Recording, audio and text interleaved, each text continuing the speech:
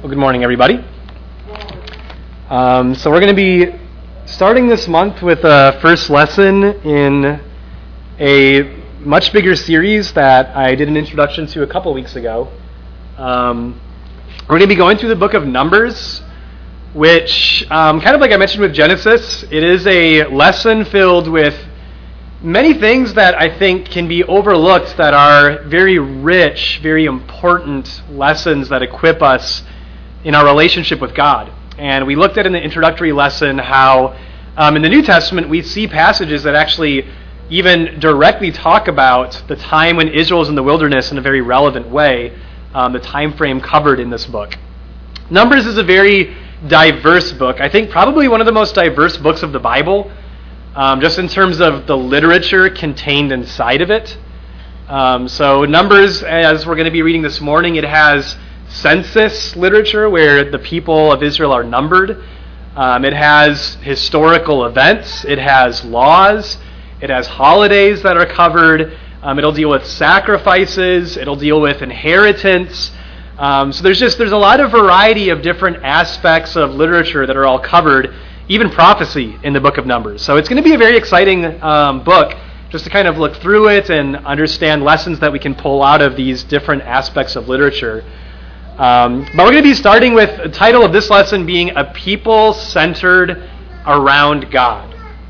And that's going to make more sense as we continue in the lesson this morning. I just want to kind of put back into your mind the timing of where we are. So it's about a year after Israel has left Egypt. So God delivered the nation of Israel from Egyptian slavery. And they had a short journey to the mountain of Sinai, and that's actually where they still are. If you're interested in marking it in your Bibles, if you look at chapter 10, verse 11 and 12, that's actually the first time they leave Mount Sinai. So when you read Numbers, and maybe some things you maybe kind of know generally about it, that it's wandering in the wilderness, you may think that the book just picks up with them leaving and journeying, but that's actually not the case. The first 9 chapters are actually still covering preparations, or they actually haven't even left Mount Sinai yet. So just take note of that they don't actually leave until chapter 10. But what's happened so far? Again, I mentioned that they've left Egypt.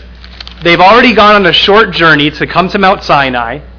They've entered into a national covenant with God as God appeared on the mountain. And the next order of business was for God to give them a law, a national law, and for them to build a tent, a tabernacle, where God would dwell among the nation in a very tangible and visible way to represent God being with the nation like a king or a commander of an army camping among his people. And so the tabernacle is built, set up, and finished at the very end of the book of Exodus. And then Leviticus takes place, establishing the sons of Aaron and his sons as the priesthood. And then we get to the book of Numbers now. So they're a nation in a covenant with God. They have their law. They have the tabernacle built where God is now dwelling among them. And they have an established priesthood as well. That's where the book of Numbers picks up. So now as they're anticipating leaving Mount Sinai, God is going to number the people and organize the people. So we're going to begin with looking at how the people were centered around God. Next month, Lord willing, we're going to look at a few chapters dealing with the values and priorities God is encouraging before they leave, to remind them of the priority and the value they're to place on His presence, the relationship with Him. And then in March, we'll begin with when they move and when they begin to complain and murmur in the wilderness. We're going to obviously be doing a lot of summarizing, so this isn't going to be like detailed exposition. We're not going to obviously be reading chapters 1 through 4, but what I am going to be doing is trying to give an idea of what happens within these chapters, and we'll be drawing lessons out of those things. All right. So getting into the body of the lesson, this is kind of a representation of what we're going to see here, and I'll put an even simpler image on the board here in just a second. But you have 12 tribes, and these 12 tribes are put into 4 camps on the north, east, south, and west side. And the tabernacle there, the tent where God was visibly dwelling with his people, that's where the pillar of fire by night would be, where the pillar of the cloud by night would be. So the tabernacle is in the center of the camp. That's what we're going to see. And then around that camp is God very specifically designating where each tribe of Israel was to be. Look at chapter 1, verses 1 through 3. And I'll read this to kind of introduce this. Chapter 1, Numbers chapter 1, verses 1 through 3.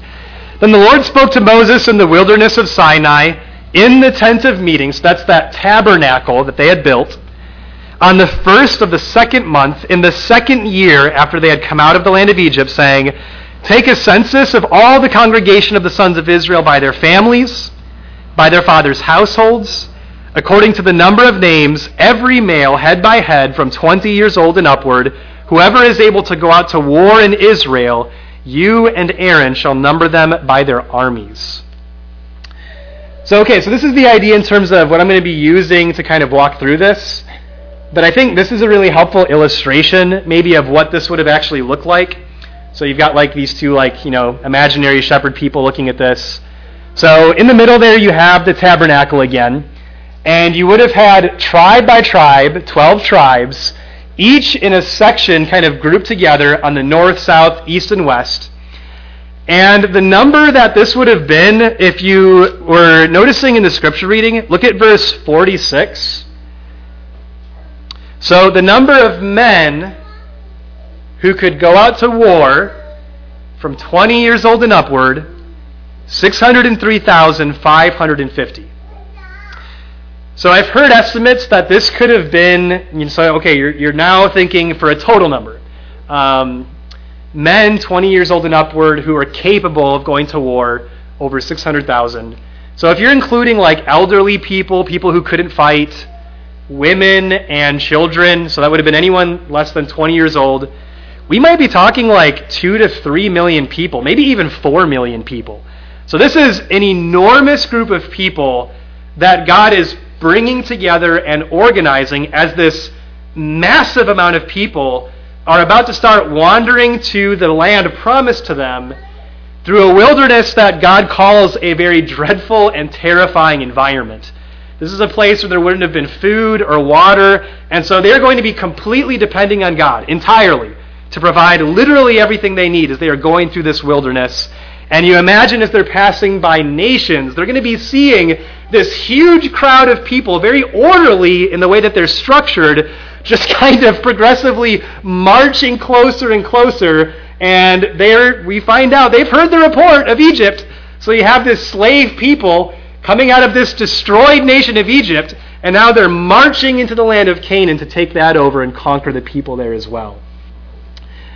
So again, here's what we're going to be seeing kind of in a general sense, but now chapter by chapter. So we're going to be looking at chapters 1 and 2, because these are the chapters that first they deal with Israel. So chapters 1 and 2 is numbering the tribes and positioning the tribes. And in verse 47, by the way, the scripture reading literally summarizes all 4 chapters, so that's just kind of a perfect picture of basically what we're going to be talking about, what we looked at in the scripture reading.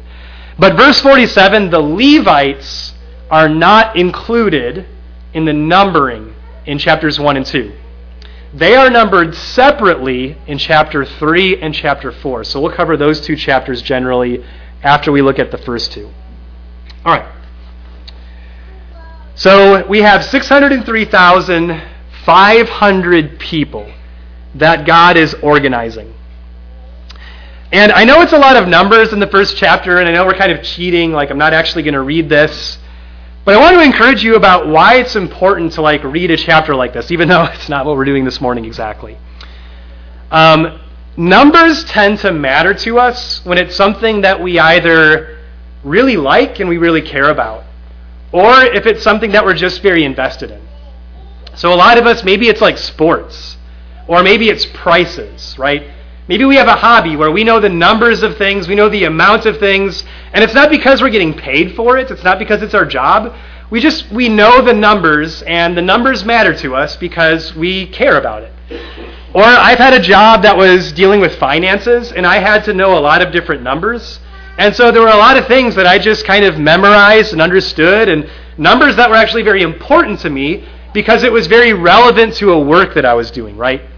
So what's more important to God than his people, right? So if we love God, then we learn to love and prioritize things that matter to God. And so that can make things in the Bible that can seem at first very dry and irrelatable much more approachable, just kind of by understanding this should be important to me because obviously these are important things to God. People are important to God, and therefore God numbers the people. But I also want you to think about a very redundant question here. This is a huge amount of people. Is it easier to deal with problems in a group if the group is organized or if the group is disorganized? So Peggy and Hannah are teachers, specifically little children, right? So that they can tell you, I think, I'm pretty confident they'll say, well, when it's organized and there's some kind of structure, it's a lot easier to deal with problems. Well, how about when a problem has happened, being able to call things into order and deal with the problem? Is it easier to deal with the problem when it's happened? And is it easier to call things back and to be able to give instruction and to be able to be followed if there's organization or if things are disorganized? What's easier? And again, those are very obvious questions, right? But God is anticipating this isn't going to be an easy journey, right? Numbers is a famous book because there's a lot of problems that God has to deal with his people in the book of Numbers. And what makes it reasonable and easier to deal with, not just for God, but for the layers of leadership that he's cultivating, is that things are structured and things are organized. One more thing that I might put forward here that may be helpful, just kind of like reading some articles about, teachers and people who have experience with organizing things. Because I think it's, side note, it's kind of helpful to think that as much as like this was like a military group marching, these were also like children. So like Israel was in its infancy here, right? And so they were having to learn very basic lessons as they were beginning as a nation. So here's some things that some teachers and some people say that give reason for why structure helps groups, especially groups of children. It saves time. It helps foresee problems. It helps people deal with their worries, their uncertainties, and to keep their anxieties under control. It helps people experience less stress. It helps people to be more efficient and productive, to conserve their energy, to gain emotional stability, and to simplify their day-to-day tasks. So just think about that array of things. Are those important things for Israel to learn with God? Is it important for God to help Israel with all the crazy things they're about to deal with, to have some sense of stability, structure, conscientiousness of things, be able to deal with problems? I think those are all really important things. So in chapter 1, again, we have tribe by tribe, and just something noteworthy in verse 27, Judah was numbered 74,600. That's the biggest tribe in all of Israel. And think, why is Judah important? Judah is going to be the tribe that Jesus is going to come from, and the kings are going to come from ultimately. One more interesting thing with Judah here, if you look back in verse 7, Nahshon, the son of Amminadab, the leader who would oversee the numbering of Judah, Nahshon is in Matthew chapter 1 in the lineage of Jesus Christ. So there are some important things kind of hidden within this. Again, this potentially dry reading that actually, when you think about the bigger picture of things, there's some fairly significant things here, some good lessons to learn. So 603,550 people. And in chapter 2, these groups are each given a sequential order for when they were to leave Mount Sinai and when they were to leave their camp. And it was kind of like walking in a straight line in a way. So I want to look at chapter 2. And again, just kind of generally thinking about these things. Look at chapter 2, verses 1 and 2. Now the Lord spoke to Moses and to Aaron, saying, "The sons of Israel shall camp, each by his own standard, with the banners of their father's household. they shall camp around the tent of meeting at a distance. So progressively from that point forward in chapter 2, God is appointing tribes together to leave and depart and pack up in a very specific order.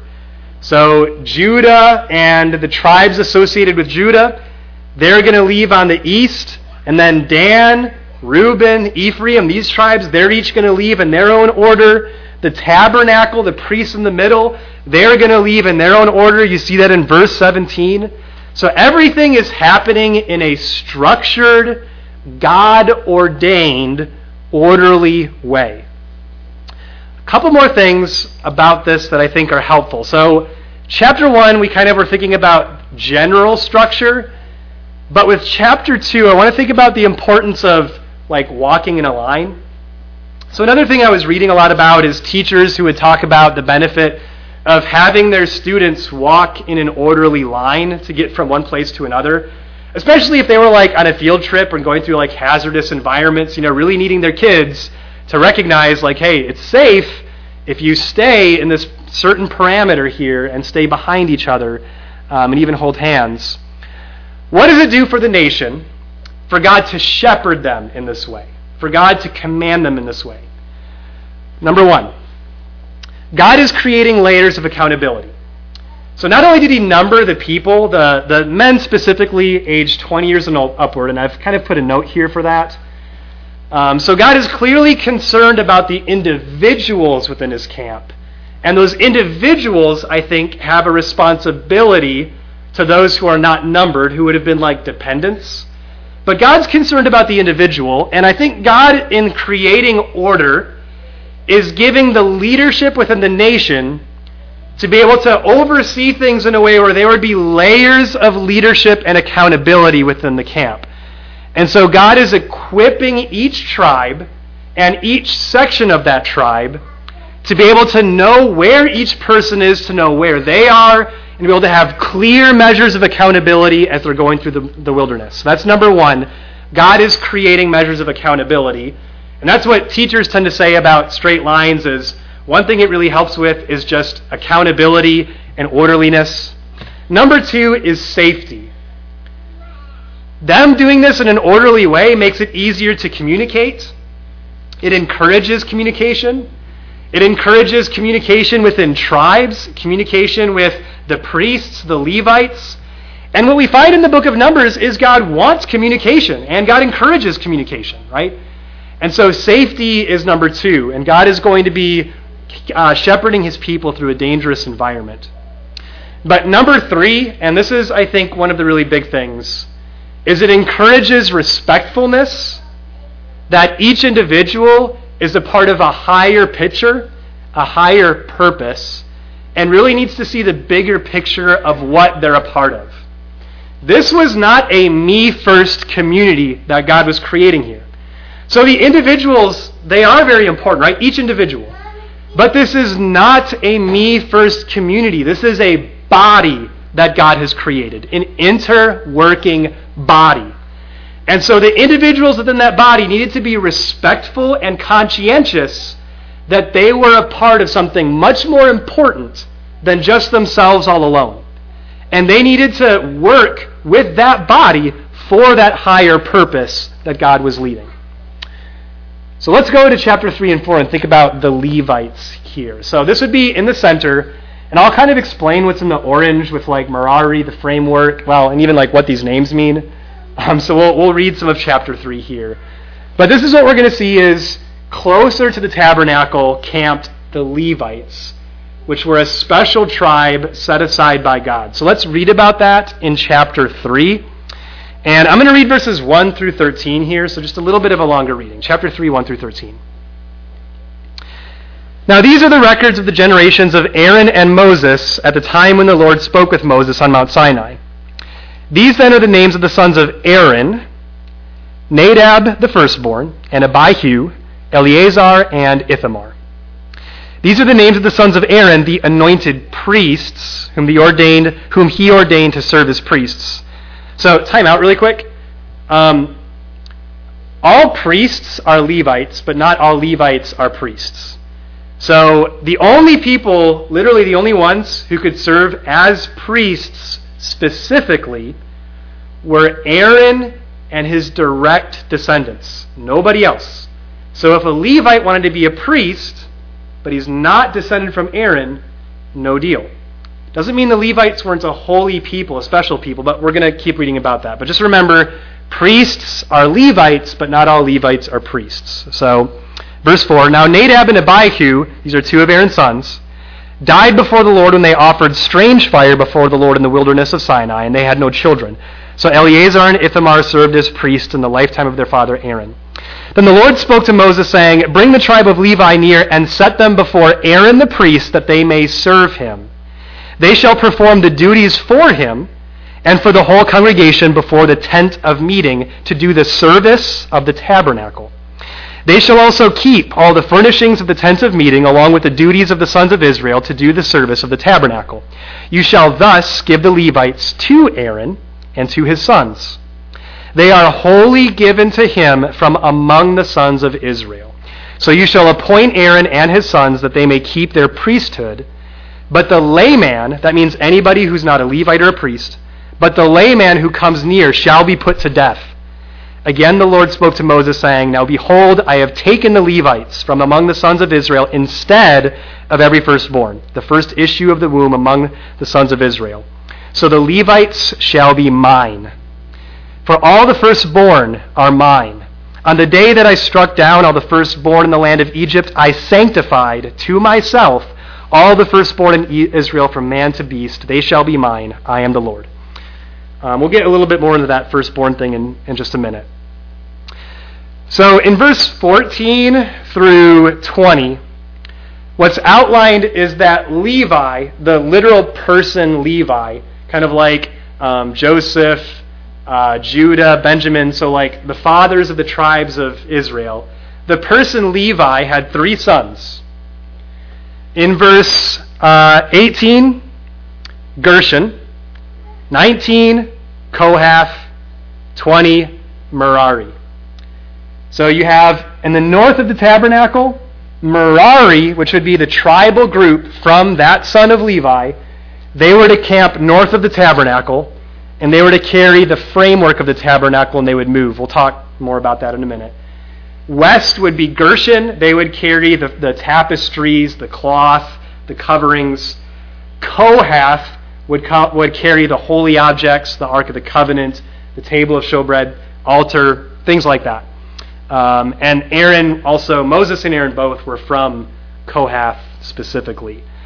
So they're numbered in this context from 1 month old, verse 15, number the sons of Israel by their father's household, by their families, every male, from a month old and upward you shall number them. So this is a little bit different. So on the bottom left here, how this happens is in chapter 3, the Levites are numbered first from 1 month old and upward, and that number turns out to be about 22,000 individuals, so significantly less, obviously, than the entire tribal number of the Israelites. By the way, something interesting, the priests aren't numbered, but they kind of are. I want you to think in your mind, how many priests do you guess there would be, right? 603,000 Israelites, men, 22,000 Levites, a month old and upward. How many priests do you think there are? In verse 2, it's 3. There are 3 priests. 3 for 603,000 men 20 years old and upward. Like 2-3 million people, 3 priests.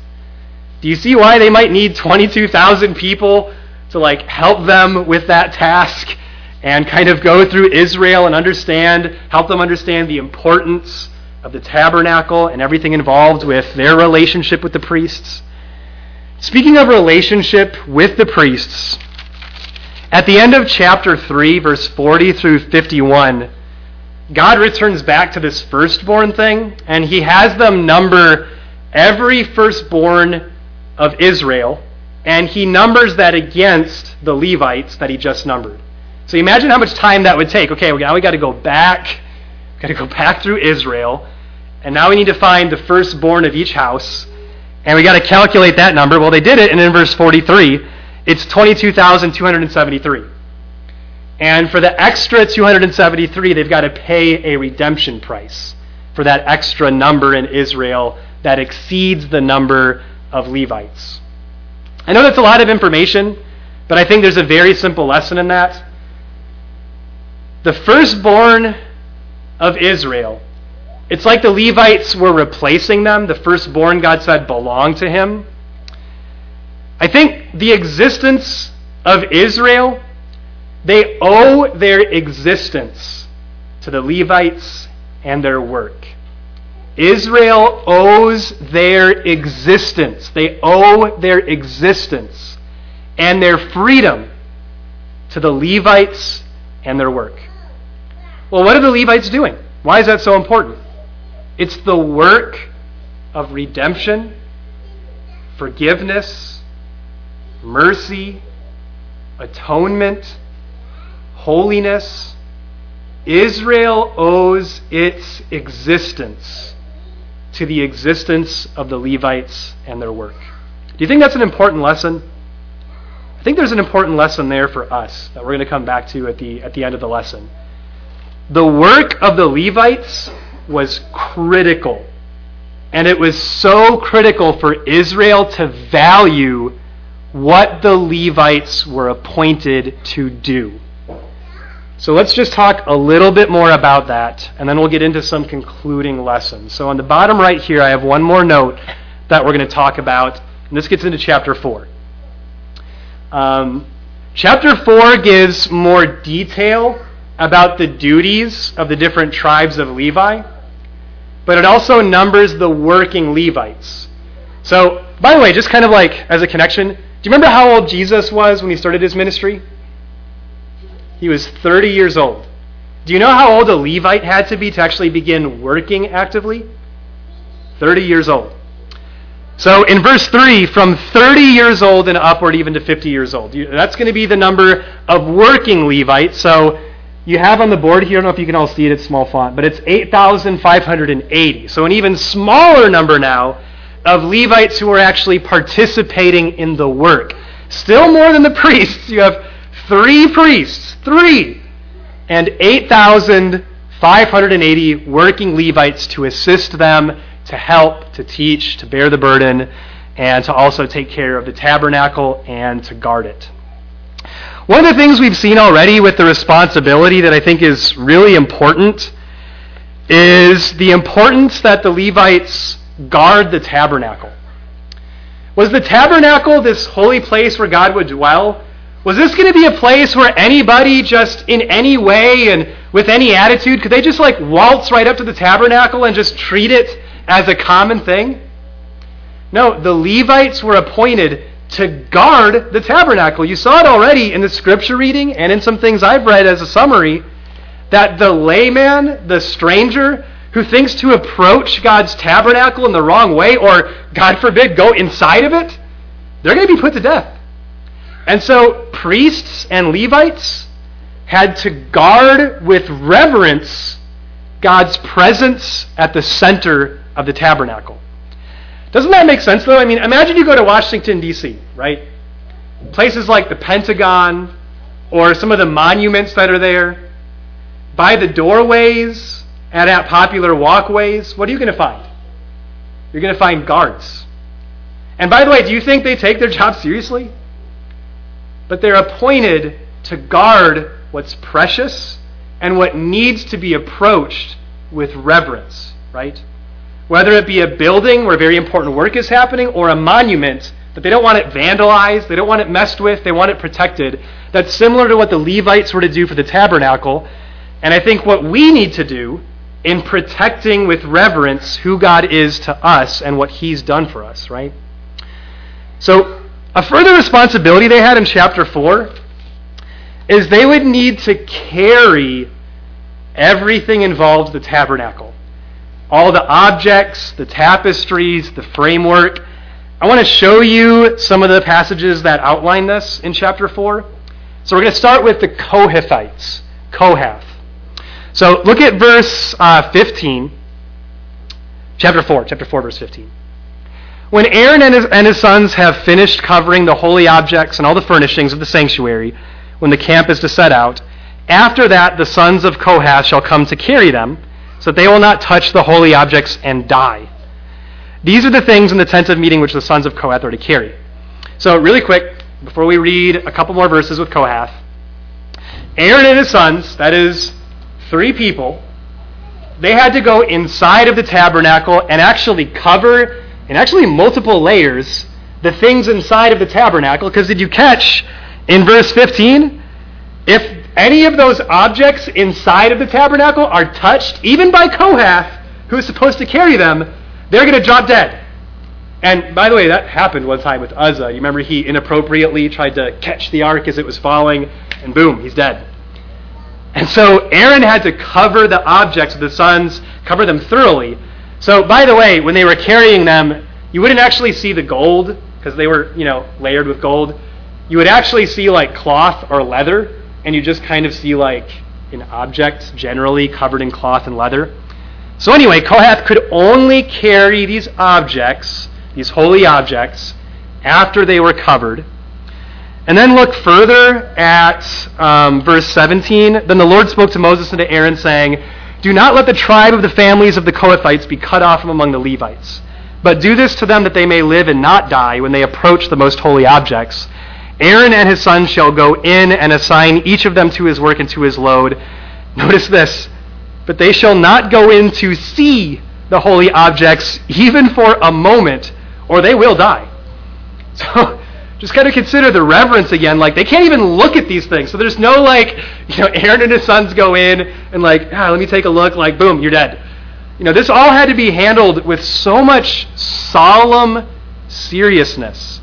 Handling these objects needed to be handled with so much reverence. This was such a priority that God was putting on the responsibility that they had. So, Kohath, the holy objects. I'm not going to read these next ones for the sake of time, but I'll point them out. In chapter 4 again, verse 24 through 26, Gershon is assigned to carry the tapestries. So the tabernacle is actually covered by 4 layers of material. Like light wouldn't even pass through, and then the top layer was a thick leather. So the top of the tabernacle, this tent, would actually be like an animal skin at the top. And it was like different fabrics that were all clasped together to form one gigantic form. So they had to carry all of these tapestries. And then Merari, in chapter 4, 31 through 32, they had to carry the heavy stuff. So there were pillars made of bronze, wood overlaid with bronze, and there were pillars, wood overlaid with gold. There were boards of wood overlaid with gold. There were bars of gold. There were, what are they called?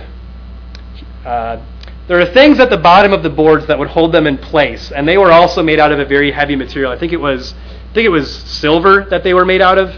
So you have all these heavy objects, and Merari gets to carry kind of the skeleton of the tabernacle, all the really heavy stuff. And maybe this is helpful. I've heard this, so this has been really helpful for me. This might sound silly, but Gershon carries the tapestries. So Gershon carries the girly things. So like the fabrics, which would have been like purple things, blue things. So Gershon carries the girly things. Merari, manly. So Merari carries the manly things, like the gigantic pillars and the golden bronze things, which those wouldn't have been covered. Those, you'd see the giant gold pillars they're carrying. And then Kohath, the holy things. And everything was holy, but the things inside of the tabernacle, those are most holy things. So anyway, God put all these things here for us to kind of know these things, and it is important to know these things. And then on the east of the tabernacle, which would be the entrance, Moses and then the 3 priests would be camped there. So you'd see these few people camped in front of the tabernacle. So that's what you have in the first 4 chapters. You have God giving structure to the camp as they prepare to leave. He's organizing the camp. He's assigning some concluding responsibilities to the camp. He's giving a charge to the Levites about why they exist, the importance of their work, what they need to carry. He's splitting up responsibilities. And again, all of this creates a very important structure. So, before we get into some concluding lessons, one general lesson that's kind of like an introduction to lessons. God is a God of order.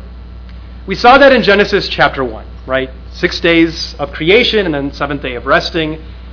Basically like one or two things happen at a time each day. It's all very structured. God is a God of structure and order. And sometimes there can be this ideology that, things don't really have meaning unless it's, organic and fluid and things aren't planned and they're more spontaneous, having order and structure that just hinders acts of love. And what we find with God is that's not the case. We're going to see that a lot in the book of Numbers, that when God speaks structure into existence, that structure enhances and accomplishes his purpose, right? So when there's structure, not that we want to create structures that God did not create, but when there is structure, abiding within that structure enhances and accomplishes God's purpose, right?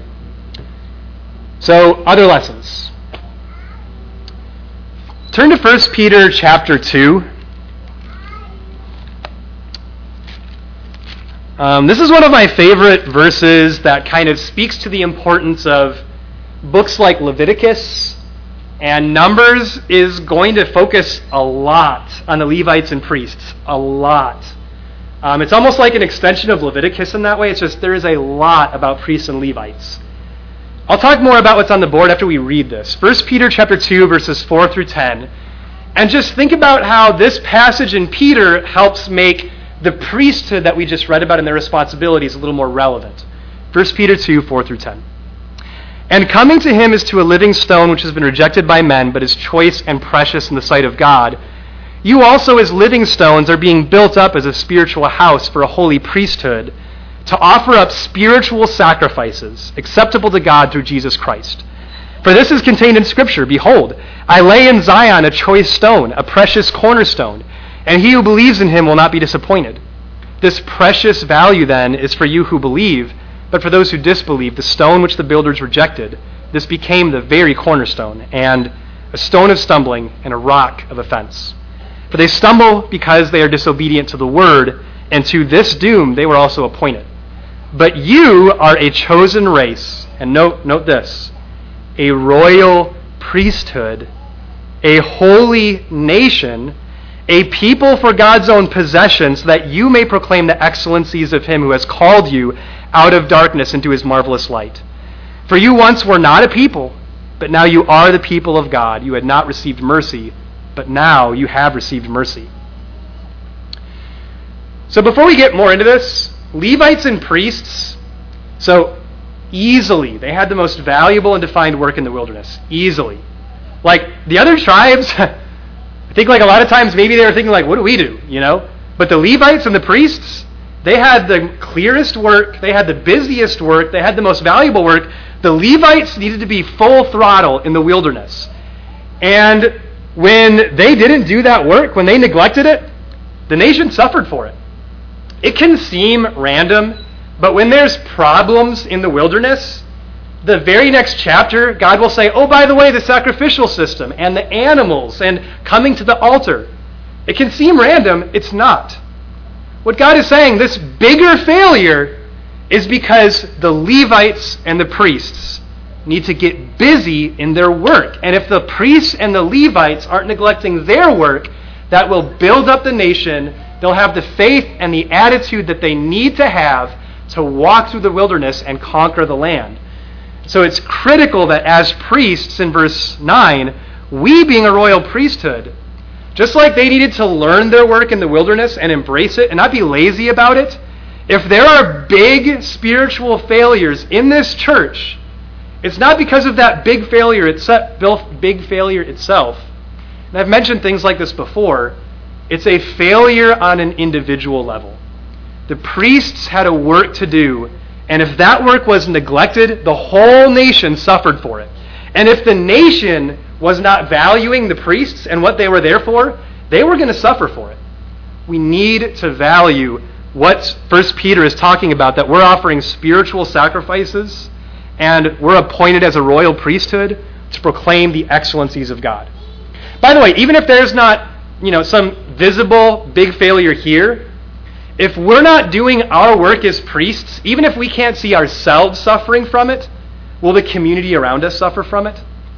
Will evangelism be as effective if we're not doing the work God has appointed as priests? It will. So it's critical to learn and embrace this valuable work that God has given us, that we are a holy nation, and that we are a royal priesthood, that we are a part of this bigger thing that God is seeking to accomplish if we will embrace the identity He's given us in His Son. Next lesson, and this is the last one, in Galatians 6.